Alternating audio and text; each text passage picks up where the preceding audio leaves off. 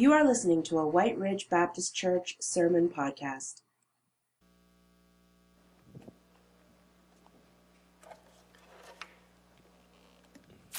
Amen. That was good to hear from testimonies of different people that have wrestled with the question, what does it mean to have Jesus as your king? We heard from some people that just decided that there were certain crossroads in their lives, whether it's a birthday or a change in employment or calling in life, and they had to wrestle with, what does it mean to have Christ as king of my life? And I think that sometimes when it is those bigger decisions, that's a little easier and kind of comes into focus, but what does it look like on a day-by-day basis? I think that's where I know I struggle with kingship issues and how Jesus leads. I think that really what I'd like to mention this evening is the fact that we'll call it, because king is not a word that we use very often. You know, think about the monarchy or king. We would put that in a realm with the Queen and all that's going on over in England. And when we think about as Canadians, that really is kind of remote. I mean, really, she can do what she wants and she can decide what she wants. It's not going to really affect our life in Canada too much. And perhaps that's the way we treat Jesus as king sometimes. You know, he's a figurehead, he's important in our lives, and we go to church and we acknowledge him and so on, but really it's kind of up to us to run our lives. So I would call it another way. I would say that we struggle as Christians, and maybe you're not a Christian this evening, but we struggle with what I call lazy lordship issues. Lazy lordship issues. Because another word for king is lord or master, and I really don't know if we get the understanding of king. You see, king is this idea that is supreme. King is this idea of the sovereign one. And so to understand the lordship of Christ in our lives means that he calls the shots, he directs the steps, he leads the way. We've been looking in our Sunday services at the Gospel of Luke, and this past Sunday we looked at some of the opening scenes of the Gospel of Luke. We were introduced to this old man who's a priest, Zechariah, and his wife Elizabeth, who are the parents of John the Baptist. We were introduced to Mary, who is met by an angel and told that she is going to have a baby by the Holy Spirit, and he will be the Son of God. We see in Matthew that Joseph also was visited by the same angel, and this man who is a descendant of King David is told that it's okay to take that woman as your wife, even though she's pregnant before your marriage. It's okay because what's going on in her is by God, by the Holy Spirit. And so we see all this story come together, and then John the Baptist begins to announce this. And then in chapter 2, we open up the Bible, and I love the first words of that next scene in Luke chapter 2 is, in those days, Caesar Augustus issued a decree that a census should be taken in the entire Roman world. Now, we're talking about Caesar Augustus. We're not talking about King Herod or one of the other tetrarchs, one of the other 4 kings in charge of some of those areas. We're talking about the big guy, Caesar Augustus, the emperor of Rome. The one who was kind of considered the king of kings in his domain. And, one of the things that we learn about kings when we study those kinds of places and countries that have kings is that they don't expect you to disobey, and there's punishment if you do disobey. So when he issues an edict that there's going to be a census in the entire Roman world, there is going to be a census in the entire Roman world. And so the Bible says that in the very next verse, that so Joseph got up and he started toward the town of David, which was 75 miles south of Nazareth down toward Bethlehem. And he took Mary, who was his betrothed, he was engaged to Mary, and he took her, even though she was already heavy with child. What an amazing thing. What does it mean in this story? What can we learn about our lazy lordship issues? What can we learn about Jesus being king in our lives? First of all, I think we learn that it requires faith. When Joseph and Mary took that trip in response to the Caesar that called the census. They knew that there was someone over top of even this Roman King of Kings. There was another King of Kings, Jesus. God was over him. And they went and they understood that he was over even Caesar.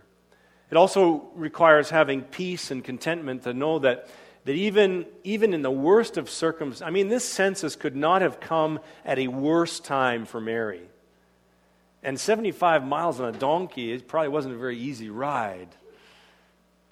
And then getting there to Bethlehem and having no room, and so finally being given a stable or possibly a cave to have the baby in. And then it requires that we have this humility as well. That there is indeed, if we're going to acknowledge kingship, we're going to have to acknowledge our place in our lives. And our place is got to be humble, humility. So learning to understand that over whatever other authorities are in your life, there is one who is in authority over all of them. Understanding that whatever circumstances, painful or otherwise, that enter your life, there is someone over top of those circumstances. And in facing whatever humiliating circumstance or poverty or whatever faces you, there is someone over top of that as well. I think that's kind of what it means to acknowledge Jesus as King in the everyday things of life. It means that in the lordship issues, we stop being so lazy. We stop the complacency. We acknowledge in the middle of the moment when there's an opportunity to serve somebody, you realize that's what I'm called to be doing, to follow my servant king. Or when there's an opportunity that you can forgive someone because of the fact that they've wronged you, you forgive because that's the King Jesus that forgave us. And over again, every moment there's an opportunity to let Christ be Lord. I read a book recently by Eugene Peterson, and in the book he was talking about what happened in his seventh year in 1939 in Montana, where his family was living. And they were good Norwegian stock that always had a wonderful Christmas tree at their Christmas gathering as a big family. And yet on one occasion in 1939, his parents decided that they weren't going to have a tree. They had some kind of a problem with it, and so they finally decided we're not going to have a tree. And that Christmas was the most difficult Christmas for Eugene Peterson because all of his friends were asking, why don't you have a tree? Why isn't your tree being decorated? And he had to make excuses up, and it was difficult. And he finally, in reflecting on it the next year, because that was the only year they didn't have a tree, he said this: "The feelings that I had that Christmas when I was 7 years old may have been the most authentically Christmas feelings I have ever had or will have. The experience of humiliation with my friends, of being misunderstood by my friends, or being an outsider even that year, made me think of Mary. Mary was pregnant, out of wedlock. Joseph took her in anyway, regardless of that fact. Jesus, born in absolute poverty in a stable with animals. Everything involved in God becoming flesh was counter to the culture." I think that if we're going to understand lordship issues, kingship for Jesus issues in our lives, then we would have to look at our faith. Our faith has to be in the King of Kings' authority over all the other authorities in our lives. And what does that look like day by day? I think it means that we're going to have to really claim that peace that can be ours in the middle of the worst of circumstances, because we understand that the King of Kings, Jesus, is over whatever it is that we face, whatever struggles we're having. And then finally, it means that humility is letting Jesus lead and take the leadership, guiding us into places that we're going to learn the value of his virtue, of the servant king, of the humble king. You know, many years after Jesus had been born and even died and rose again and was ascended into heaven, another emperor came up, and his name was Trajan.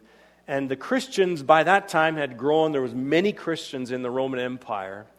And they were a kind of a mysterious sect for the Roman emperor. And so he began to enlist private spies that would go into the society and spy out what the Christians were doing. So one of them was named Pliny, the younger he's called.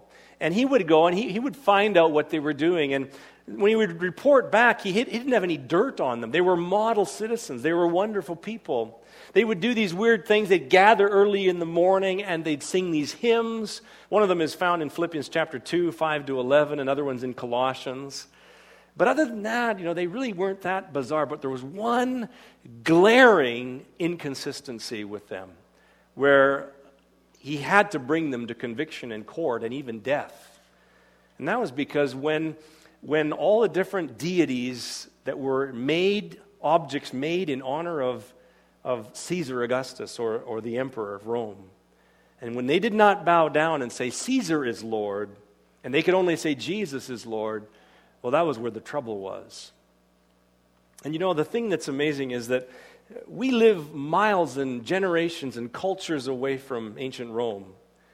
But every day we have opportunity because the Caesars to bow down to are all around us.